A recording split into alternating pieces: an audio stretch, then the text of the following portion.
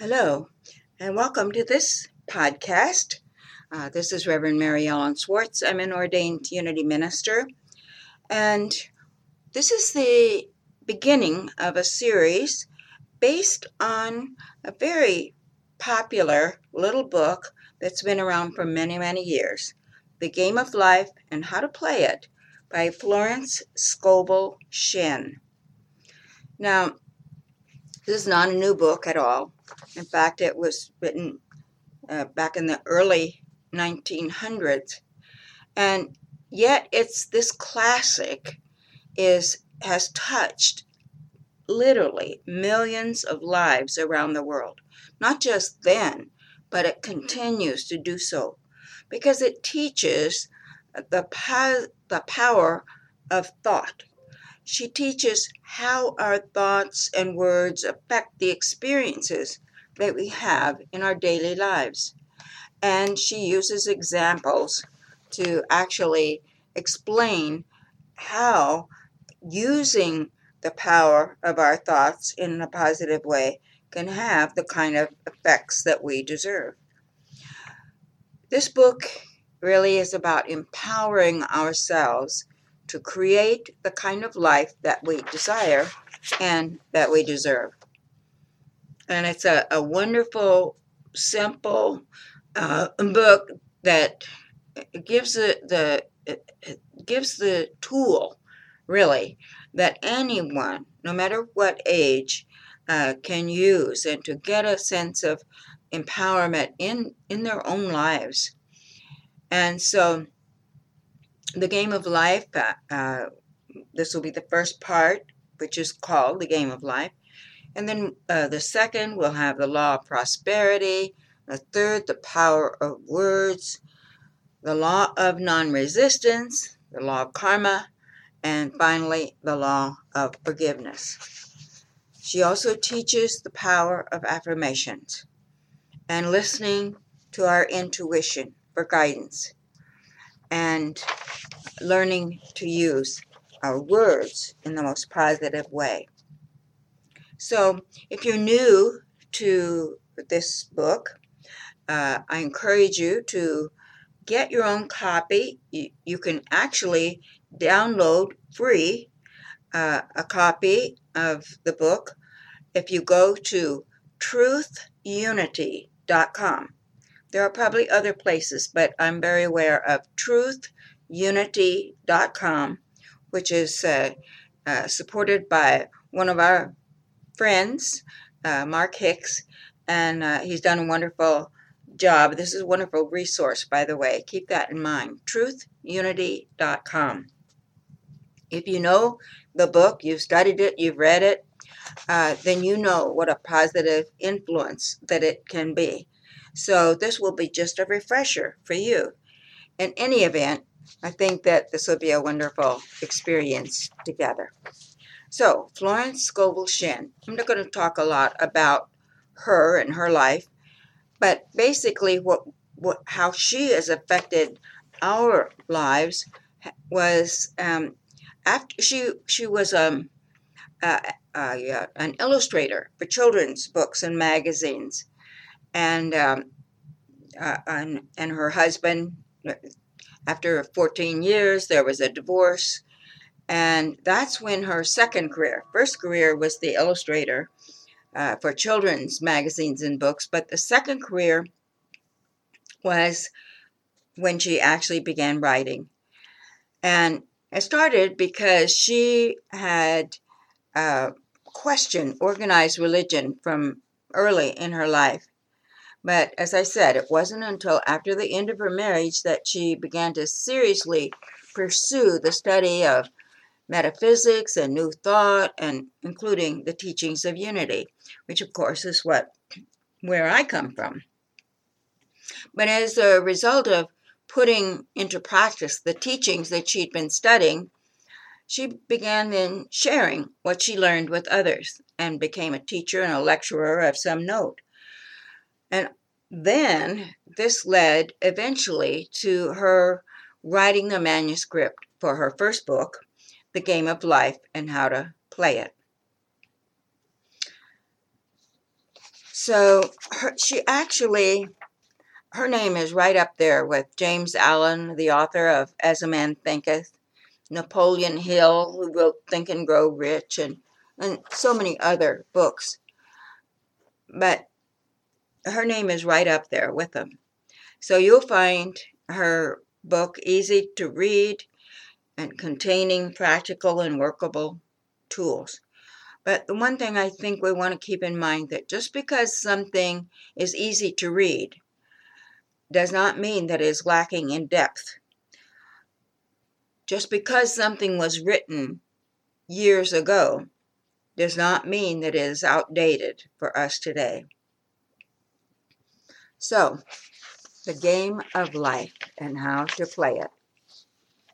The dictionary defines game as a form of play or sport, especially a competitive game, and that there are rules, and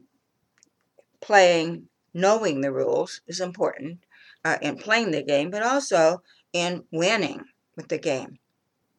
So, the game of life, like any other game, is one that we need to know the rules in order to win. But it's not a game of competition with someone else. It's only competition with our own selves. Many people view life as a battle that involves constantly pushing and struggling and fighting to try to get the good we want, and then not only get it, but then defend it and keep it and so on. And it usually involves a lot of fear that there's only so much good, and fear that someone else can take ours. Well, when we learn to see life as a game, we begin focusing more on knowing and working with the rules of the game so that we can experience the health, the abundance, the love, the perfect self-expression, all of which we desire and which we deserve. So, if life is a game, what are the rules? Basically, the first rule, I guess we'd say, is to know that the game of life is a game of boomerangs. What we send out comes back to us, and it comes back with accuracy. Life is a game of giving and receiving. What we sow, we reap. And that there's always a balance in life. It's always in balance. And most of us have heard this before, probably many times before. If we are familiar with Scripture, we know that Jesus talked about giving and receiving and how they're in balance, and how what we sow, we reap. We've heard it said in many different ways. But knowing about this and knowing it can be two different things. Knowing about something isn't enough. So, knowledge is not power. Knowledge put into action is what empowers us. So, knowing the truth or knowing the rules of the game isn't enough. The results we desire come from putting what we know into practice. And this cannot be emphasized too much or too often. We say in many different ways, it works if we work it. If we don't work it, of course, it doesn't work. If we're going to learn to play the game of life successfully, we must learn to train our imagination, our imaging faculty. We sometimes refer to this as the scissors of the mind. Many people are ignorant of the way their mind works, and so they let their imagination run wild, picturing the worst case scenario, the worst outcome. And they don't realize that what we put our attention on grows within our thinking and feeling and beliefs. So this can be challenging because we get so practiced at putting our attention on what we don't want. Watching the news, don't we see what we don't want? And then our attention goes there, and as we say, where our attention goes, that's where energy flows. So we've gotten really good at thinking about what we don't want to have in our lives. We've gotten really good at what we don't want to happen. And it's almost as if, and stay with me here, it's to see how faulty this is. It's almost as if we put our attention on what we don't want, then the opposite is going to somehow magically happen. We put our focus on what we don't want, and then magically we get what we do want. Does that make sense? That's not how life works. I mean, we can see it in nature. You don't plant corn and magically expect carrots. And thinking about what we don't want is not going to magically bring us what we do want. So the rules of the game of life include holding in consciousness or holding in our thoughts and feelings and mentally picturing what we do want, not what we don't want. It's using our imagining power to sort of like mentally cut pictures of what we want. Those who know the power of the imagination will choose wisely what they picture, what they image, what they hold in their thoughts, what they give their energy to. Imagination can be used either way. It's up to us to give it direction. We can use it for focusing on what we do want or what we don't want. Imagination just does what we tell it to. We're working with 3 departments of mind. 3 main departments, I guess you'd say. We have the subconscious, the conscious, and the superconscious. The subconscious is the storehouse of our feelings and memories. The conscious is the level where we observe the facts of life, the appearances, what we see, hear. The superconscious could really be called that God mind within us, that realm of perfect ideas, or we could call it the kingdom within.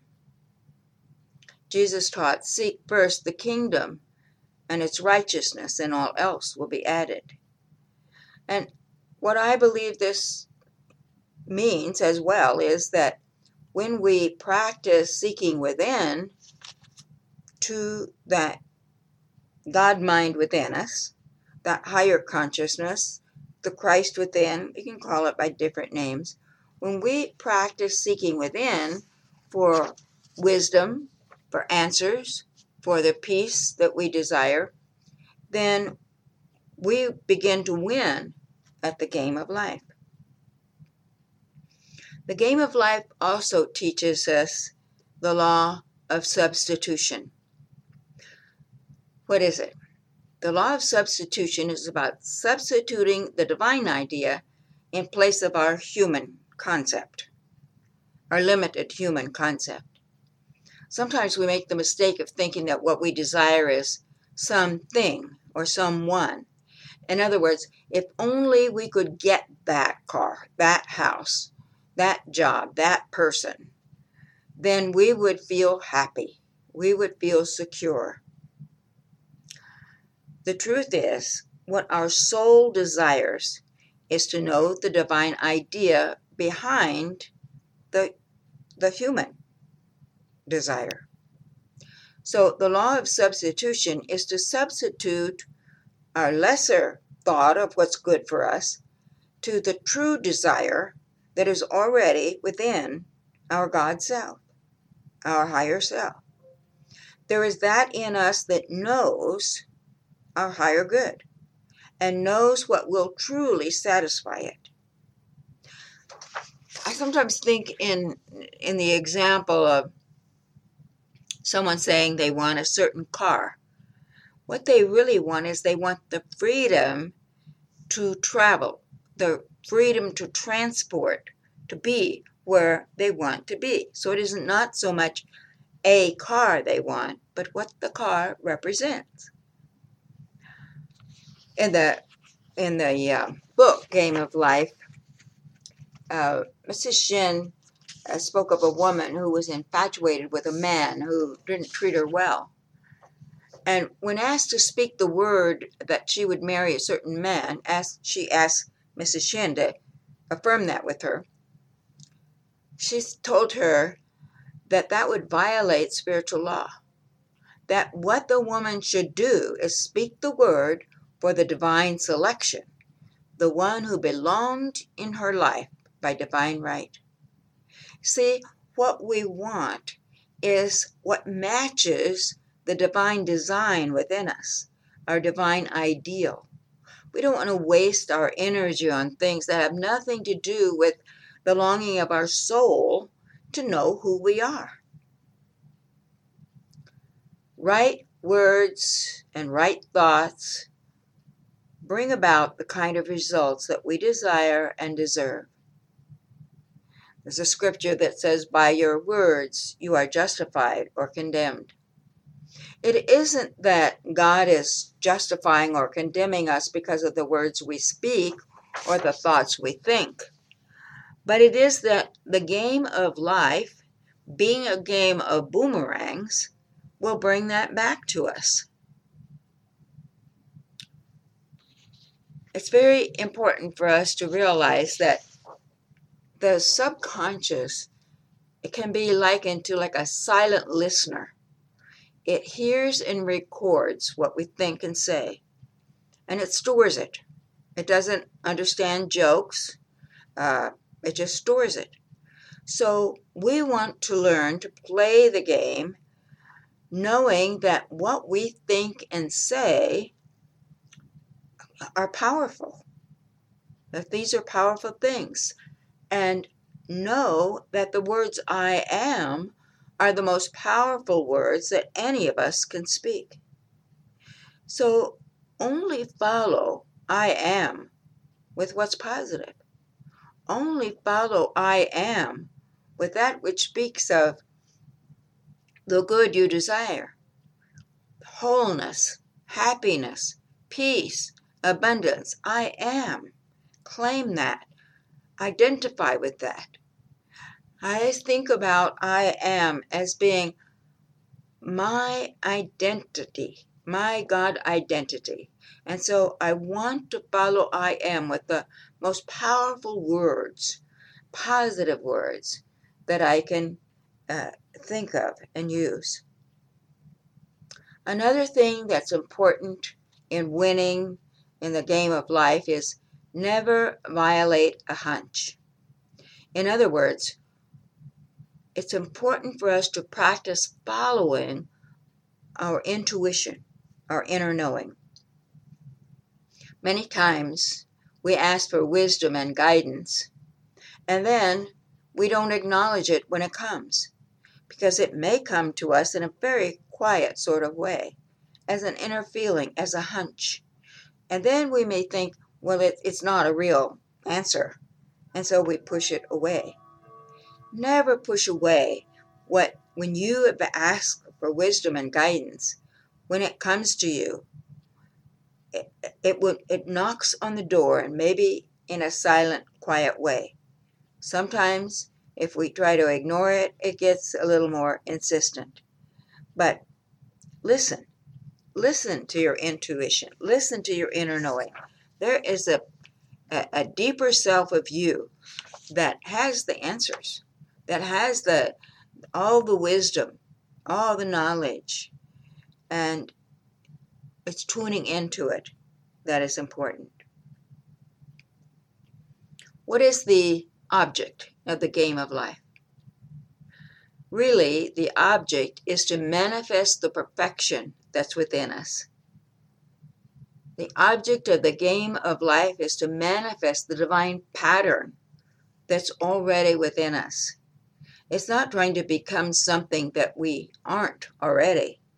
It is manifesting the divine that's already within us, that is about the health, the supply, the love, the perfect self-expression. This is what the game is about.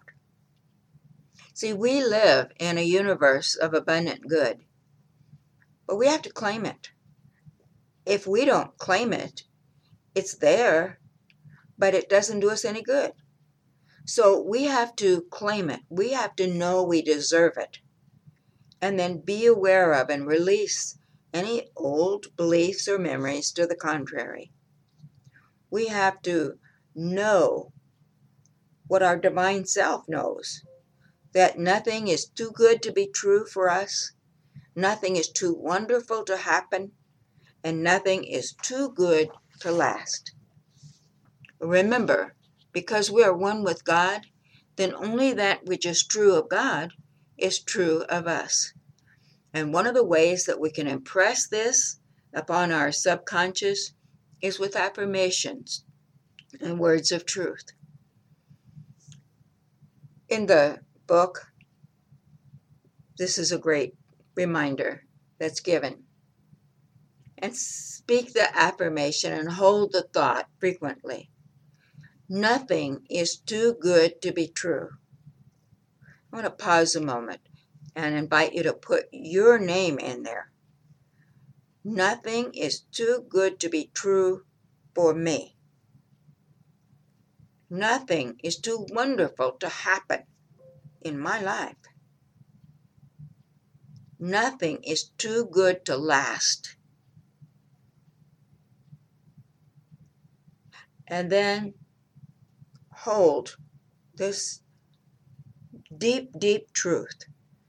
Only that which is true of God is true of me, for I and God are one.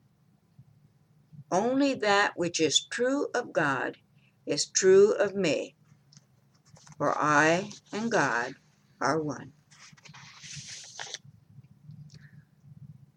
Bless you as you take in these reminders, because there's a part of you that already knows these things. As you take it in, meditate on it, tune in to that wisdom within, to be that which you already are, to express that divine design that is already within.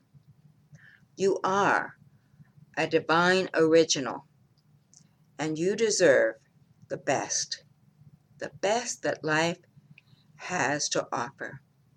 Love, peace, joy, fulfillment in every possible way. You deserve it, no matter what your past, no matter what anyone else has said. You deserve it because it is the truth about you. So God bless you. I trust that you will come back again to listen to the other lessons in this series and enjoy life as it's meant to be enjoyed. God bless you. Bye for now.